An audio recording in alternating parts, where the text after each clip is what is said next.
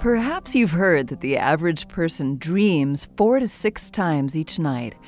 But did you know that most of us are unable to recall 90% of our dreams? Today on A Moment of Science, we ask why that is, why we forget most of our dreams. First, think about what happens when you fall asleep.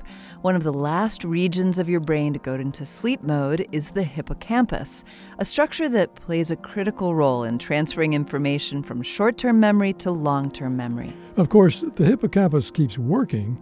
It mostly consolidates information from the day, and waking up signals the hippocampus to start encoding new experiences in memory.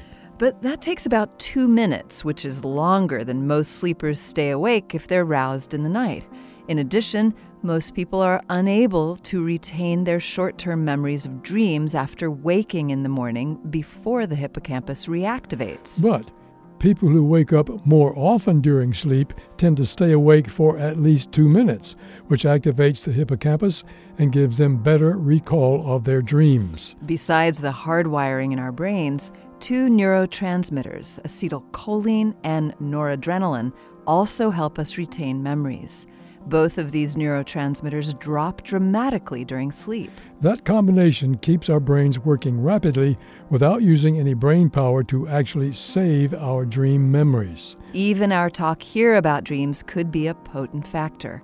Studies find that discussing or reading about dreams boosts short-term recall, while people who come to believe that dreams are valuable have better recall in the long term. This Moment of Science comes from Indiana University. We're on the web at amomentofscience.org. I'm Yael Cassander. And I'm Don Glass.